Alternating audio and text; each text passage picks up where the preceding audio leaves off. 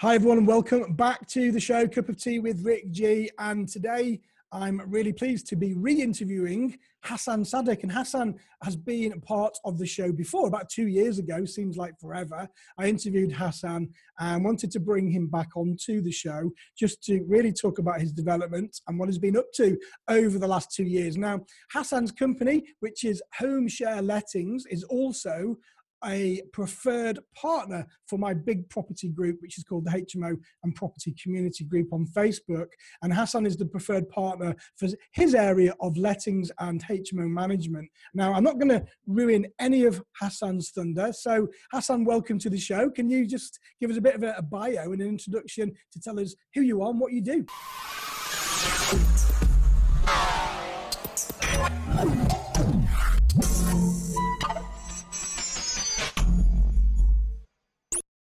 Yeah, brilliant. Well, thanks again, Rick, for having me. It's a pleasure, as always, to be on the show. So obviously, we're Home Share. We're a letting agency. We specialise in HMO management. We're based in the southeast of the UK, and we cover all the way from London to the south of Kent, to the southeast of Kent. It's my company. I started it 5 years ago myself. I came out of university with a law degree, and I wanted a challenge. So I started a lettings business because I was around properties from a young age, since I was 18. So I started that. I specialised in the local area, got to learn the local area really well and the investment area really well because I'm from this area, and just sort of built it from that. So we're just under 400 rooms at the moment. We've moved in over 1,000 tenants. So we've learned a lot about the local market, and we've learned a lot about what's going on in the local market. So for any people interested as well, I've written a free ebook that kind of summarises all the investment advice that I've gathered over the years. So hey, we'll get into the plugs at the end. It's too early for the plugs right now. Sorry, you mentioned it earlier. Let's get the plugs in quick. Because you mentioned it the first time round, so I thought you didn't mention it, so I should mention it.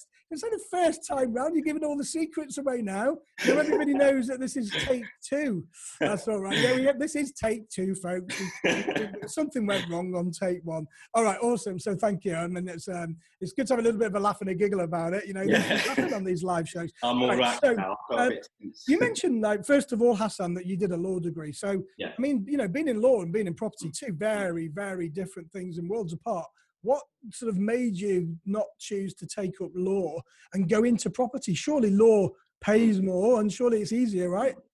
I mean, like, you are right in that they are worlds apart in terms of career choice. And in terms of actual knowledge, I think they're very related. Property is a legal thing all the time. You're throwing legal laws, the contracts that you're using, the sort of eviction laws and all that kind of thing. So it is a bit random. I didn't plan on it that way.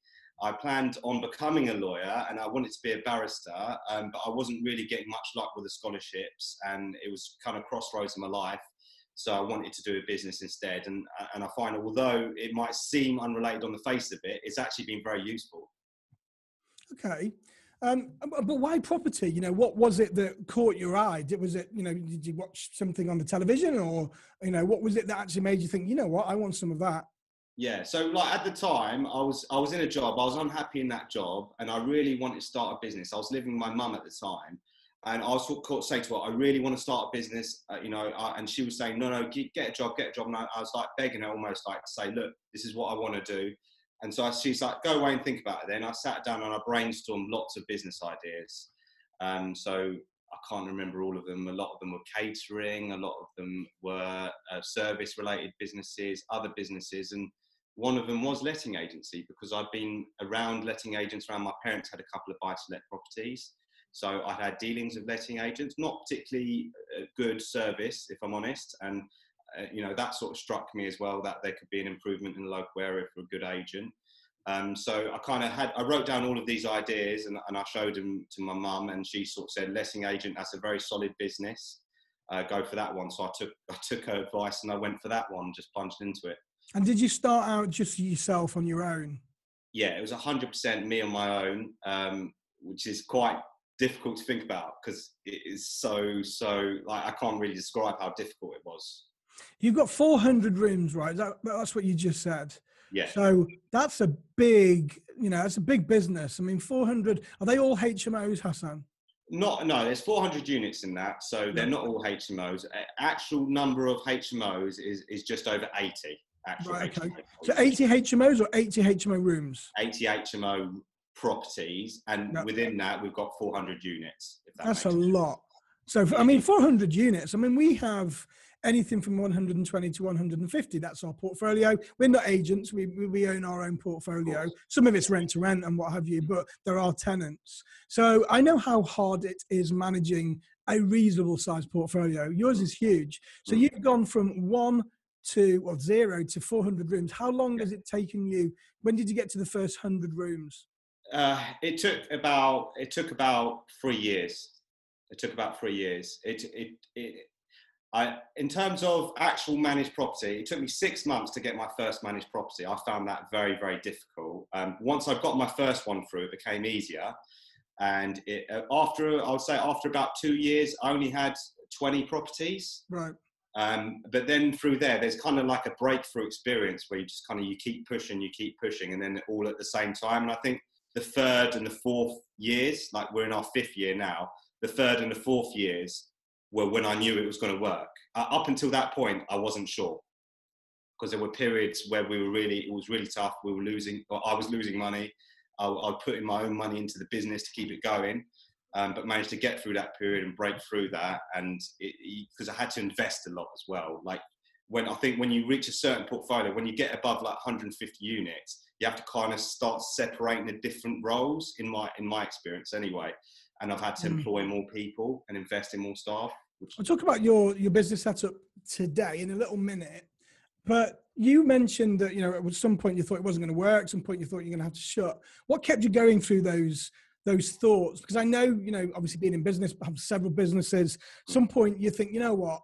This is just really hard. Yeah. I think, it'd be so much easier. Sometimes I still think this a lot. It'd be so much easier literally just going out, getting a job, and having no responsibility, getting paid, going home, going to bed, getting up. That is, sometimes quite an attractive option. But then I realized that we're in this because we're different than that, and we are entrepreneurs. So at what point for you, Hasan, what point did you think, you know what, I'm going to carry on, I'm going to do this?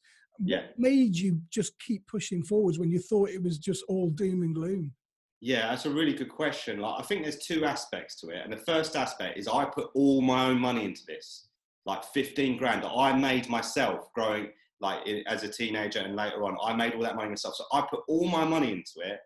And after that run out, a few people gave me a few smaller loans as well. So that put a lot of pressure on me. The other thing, I didn't have a backup option. So I couldn't fail, if that makes sense. I just had to make it work. And then I think the third thing is I kept a really strong vision.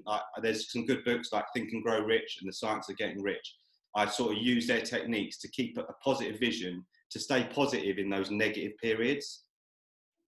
Right.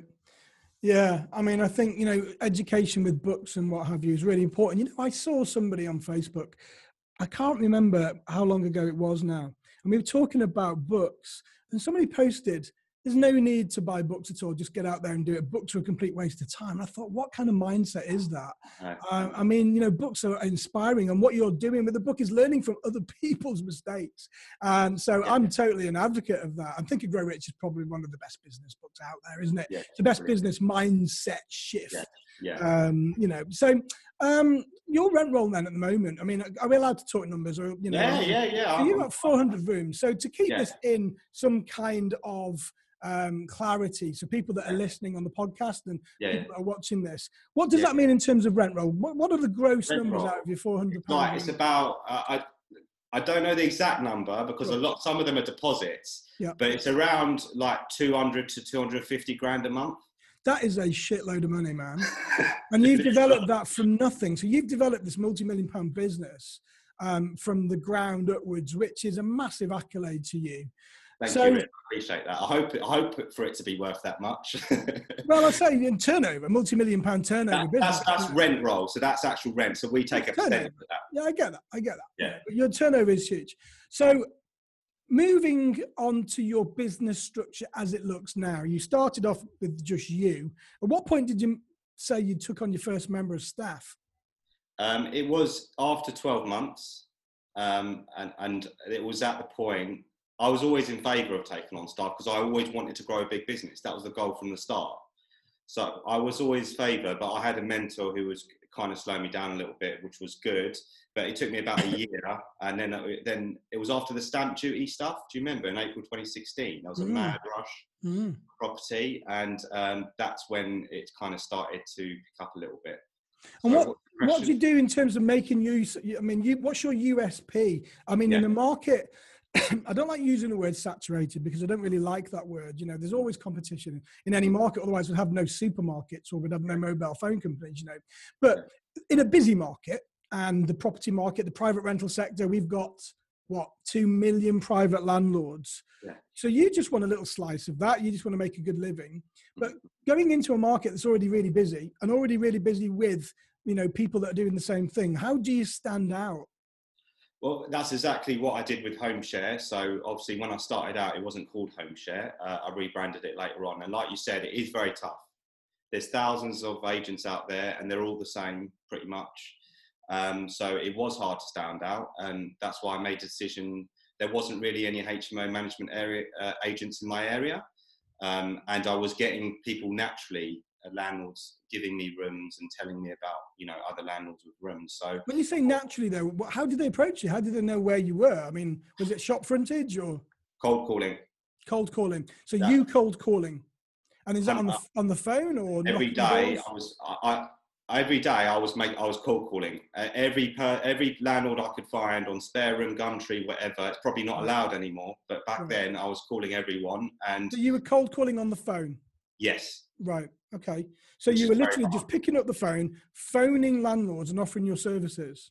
Very hard to do, but when you keep doing it, you get better at it. And over time, now I'm really good at it, but I hated it to begin with. So how do you grow now? What are you doing now to bring new business in, apart from being a preferred partner on our Facebook group?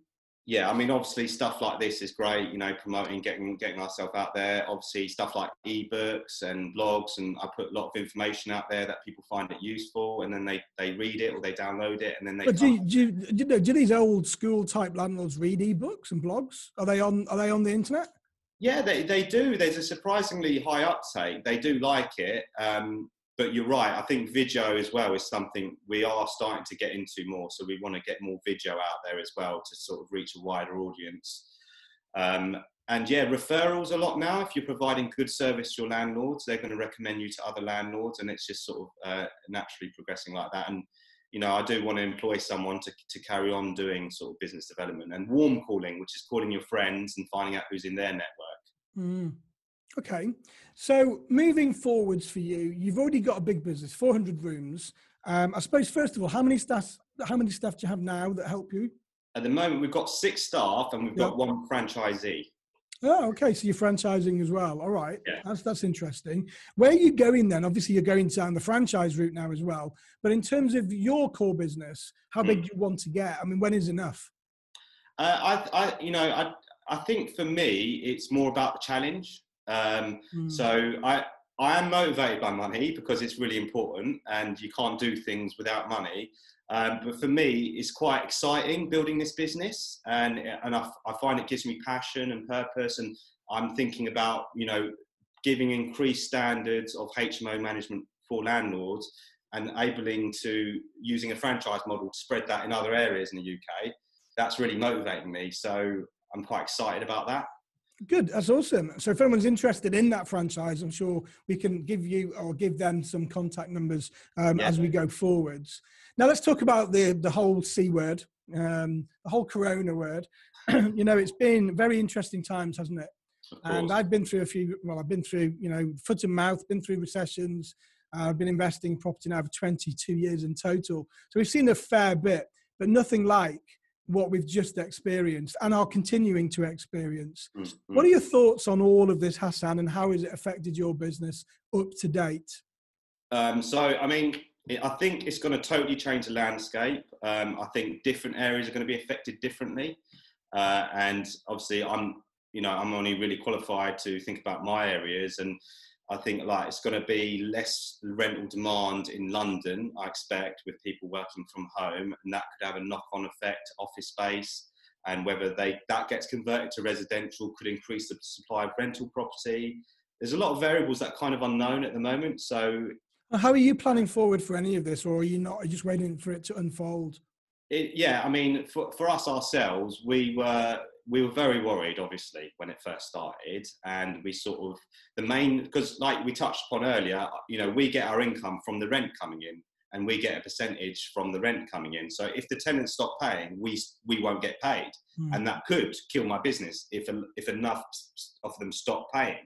So I was projecting worst case scenarios of sort of 50% not paying the rent, medium case 25%, and a good case sort of 10%. And touch wood, luckily we've increased our rent collection processes as well, making sure that we're supporting our tenants, but we're making sure they're not giving fraudulent claims as well. They're not asking for a rent holiday and they don't actually need one. That helped us out, because when we asked for evidence that they've been furloughed, we found out they're not, and they paid the rent the same day sometimes. Yeah. So I think due to that, and maybe because of my location as well, we had quite a few large hospitals as well. We came through okay. Had to furlough a few staff. I brought them back in now, and we're all back in the office again. What do you think moving forwards? I think at the moment we are living in this little bubble, and like you, when all of this started to open out, I got very concerned that we weren't going to get paid. The phone didn't stop ringing for 2 days, and it was tenants asking if they could have their rent holiday. And well, what rent holiday? There is no rent holiday, and it all got very confusing for the tenants. And we were having conversations, for 2 or 3 days. We got very concerned about our rent roll, and then we take our rent payments on the 1st of the month. Then on the 1st, it came around, we got paid. And I thought, well, okay, well, that's probably going to be the month in hand that most of the tenants already have. So maybe it's going to be next month, and then next month came and we got paid. And then last month came and we got paid. So we've only got one tenant that's in arrears right now, which is great. But is this going to last? How sustainable is it? Because in October, the furlough scheme is going to be wound down. Is that the time when we're going to start seeing a depreciation in our rents? What do you think? I think it's a great question, and it's something I've been thinking about myself. I think it really depends what demographic your tenants are in. If your tenants are in an industry such as retail, and retail we know suffered a lot, then maybe you could be more affected. Whereas if you had a lot of blue collar tenants working in construction, you may not be. But as a general rule, I think you're right. When the government support withdraws, that's when we're going to really start to feel the crunch. And businesses that have maybe been just struggling through it with the furlough stuff will look at the numbers and realise we really have to shut down. And that's when there'll be job losses. So, yeah, I think if there is a drop, there could be worse to come still. Well, I think there's almost certainly going to be, if I'm honest. I think you're right. I think, we are living in this false normal at the moment. I don't think this is going to last. What do you think in terms of moving forwards, the actual desirability of HMOs? Now, bearing in mind that coronavirus is about, staying away from people, whereas HMOs, we're putting people together. Do you think it's going to be a desirable, I'd say strategy, if that's the right word, for tenants moving forwards? Or do you think they're going to start to shift towards more single-let opportunities? I mean, unless a huge supply of single-let properties come up and single-let properties drop in price, then no, I don't think so, because HMOs are a more affordable option. And what happens in a recession, if people, losing their job and stuff, they're going to downgrade to a room. So, obviously, that's a very big generalisation. But I think there's going to be a greater trend towards en-suites. And we found that in some of the areas where it's like in Dartford, in some of our areas, everyone wants an en-suite now, and it is because of the coronavirus. The government are going to have, or the valuations office agency, they're going to have to change what they're doing, because we know that, I don't know, for over 5 years, local councils or local VOAs, local valuation office agencies are and have been charging individual banding for rooms that are en-suite. So I think, if they're going to push out more en-suite type HMOs, surely they're going to have to say, well, we're not going to single band you. Yeah, I agree with you. And I think us as landlords should be more vocal about this, and we should, create an action group together to show the craziness. It's been done a million times, there have been action groups. There have been people that have actually taken it to court. We've had petitions signed over the years, and every single time it's failed. Yeah, well, you're right. I mean, I hope they reconsider now. Yeah, I think, because of this, we are likely to see more regulation, I think, in the industry, even more. I mean, it's one of the, well, if not the highest regulated property strategy that's out there, and Mm. rightfully so. I'm all for regulation. So that leads us on nicely to, the whole regulation element. So you're managing a lot of properties and Mm. they're all licensed. So I'm presuming that you facilitate the license on behalf Yeah, of the owner. yeah. Now, are you doing all of the viewings and the HMO inspections? And, I mean, that must be a full-time job on its own for you. Oh yeah, I mean, in terms of our staff, yeah, it is a full-time job basically. We've made we were using virtual tools already, but we've made that part of the process now that all tenants, they can't attend a viewing until they've done a virtual viewing. Right. So that's sort of reducing stuff. But you're right, there's a huge amount of administration following all these regulations, legal laws coming in, and we have to keep up with it all the time. So we're looking at sort of automating where we can to reduce human error and just try and systemize and automate everything. So yeah, it's a lot to do though. It is a lot to do, and it's never, ever going to change. Now, Mm-hmm. I think that the HMO strategy, like you, I think it's going to be the most affordable option, the most desirable. If you look at the average rent around the country at the moment is about $950, excluding central London. And that's excluding bills and excluding council tax. So you can get a HMO room. I don't know what you're charging. Obviously, you're going to be charging bigger rates than we are. We're charging about $450 a month, including bills and including council tax. And it's a lovely house. It's great housemates. So, I mean, in terms of desirability and affordability, I think it's a no-brainer. What do you think? I agree with you. I think that if it's as close to a recession-proof strategy as you can get. There's no such thing as recession-proof completely, but it minimises the downside, I think. Well, you know what? It doesn't matter, but it does matter. But in terms of what we do, regardless, it's probably a better choice of word, of what happens with unemployment, people will always need somewhere to live. Yeah, 100%. I'm very lucky. Out of those 20 or 30 ideas that I had, I'm very lucky that my mum said to me, letting agent, because I would have done some other business. It would have wiped me out. So I'm always thankful for that. We own pubs. We own one pub now. And of course, that was closed for 3 months, completely wiped out. I've got serviced holiday lets in Wales, and we take £1,700 a week from those, completely closed down for 3 months. You're like, whoa. But fortunately, the property aspect and the HMO business just carried on cash flowing. And without that, we'd have been, well, what we're going to do moving forwards. So awesome. It's always good chatting, Hasan. So let's talk a little bit about how you can help others. So your service is predominantly HMO management. So can you just tell our listeners and our viewers again exactly which areas you operate in and how they can contact you if they're looking for hands-off experience? Yeah, of course. So we cover all of the southeast of the UK. So to go into more detail, sort of southeast London, sort of like Dartford, Bexley, Bromley, that kind of area. That's operated by our franchisee Benjamin, which I can get his contact details put out there. And head office ourselves, we cover the rest of Kent, so sort of to the east of Kent, all of Kent, northwest Kent to the east of Kent. So like Canterbury, Dover, Ashford, Folkestone. We're strongest in Medway, so like Chatham, Rochester, and those sort of areas, and obviously Gravesend. So quite a large area. And obviously we do sourcing as well. It's more tailor-based for people that are looking to invest into property, and we find them the property. We can manage the refurbishment if they wish to, and then obviously HomeShare can let and manage the property for them. So if there's any investors interested in that, they can contact me. You do full service, so you'll find the property, you'll do the refurbishment, and you'll manage afterwards as well. Yes, so we've done quite a few of them now. That's quite a recent thing for us. We started it in January this year. We've done 2 full refurbs already. We've got a sourcing project going through at the moment, and we're going to manage the refurbishment after that. And it's all fully compliant with all the CDM regulations and getting all the proper paperwork approved and done in the right way. That's fully transparent. Because a lot of the times there's a lot of stuff being hidden by builders, so we want it to be transparent. Okay, cool. Lots of arms to your business then. So if people are looking at you and looking at perhaps maybe one of your competitors, what could you say now that sort of says, look, come to us because we do more? What is it more that you do? Well, I mean, if you don't mind me mentioning, I think my ebook is a really good example of why we're different, because in that ebook, I've poured so much expert knowledge into it that no other agent has that knowledge in this area.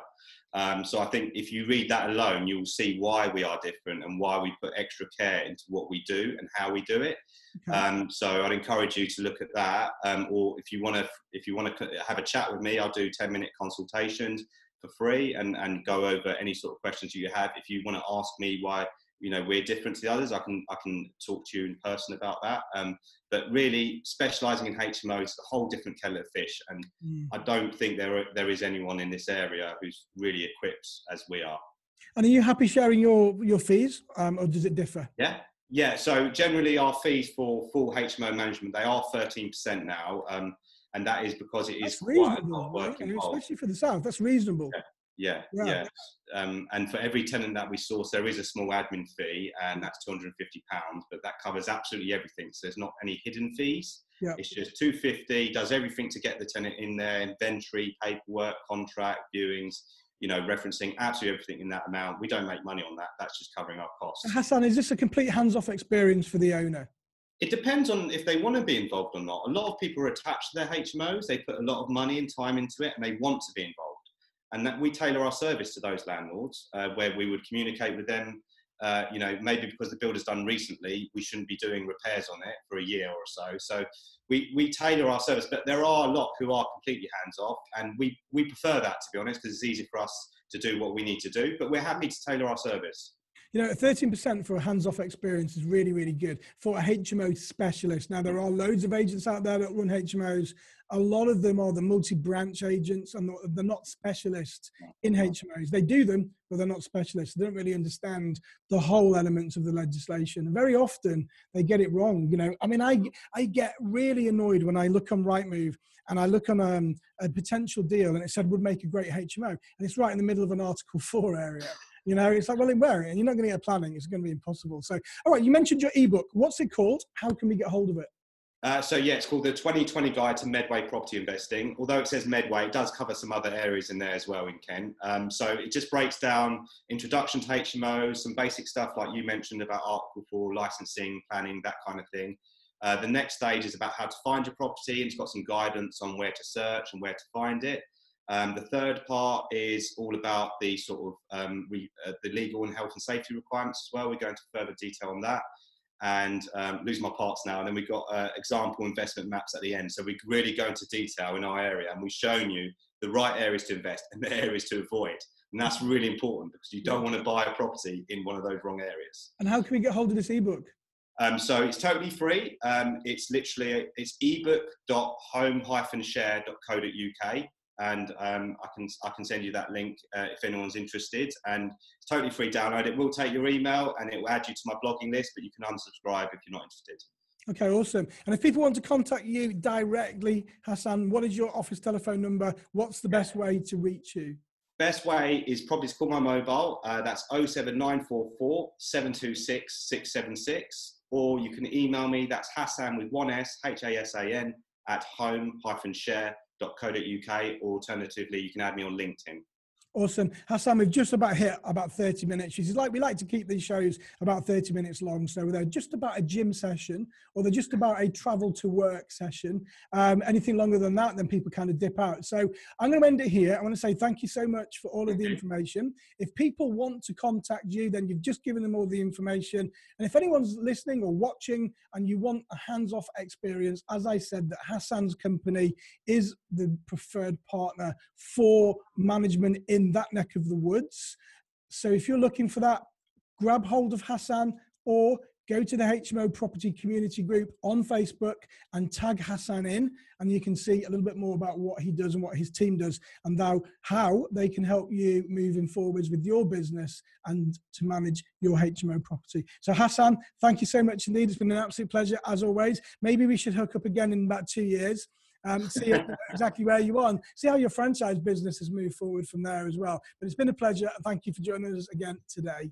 Thank you, Rick. Thank you very much for having me. Thank you, Hasan. No problem. So thank you for watching and listening, folks. Don't forget that you can contact me at Rick Gannon UK on my Facebook page. I also have the supporter facility available now there as well. So if you'd like to become a supporter of my work, all you've got to do is click on the link in Facebook. Until the next time, see you later. And don't forget to have a little bit of fun.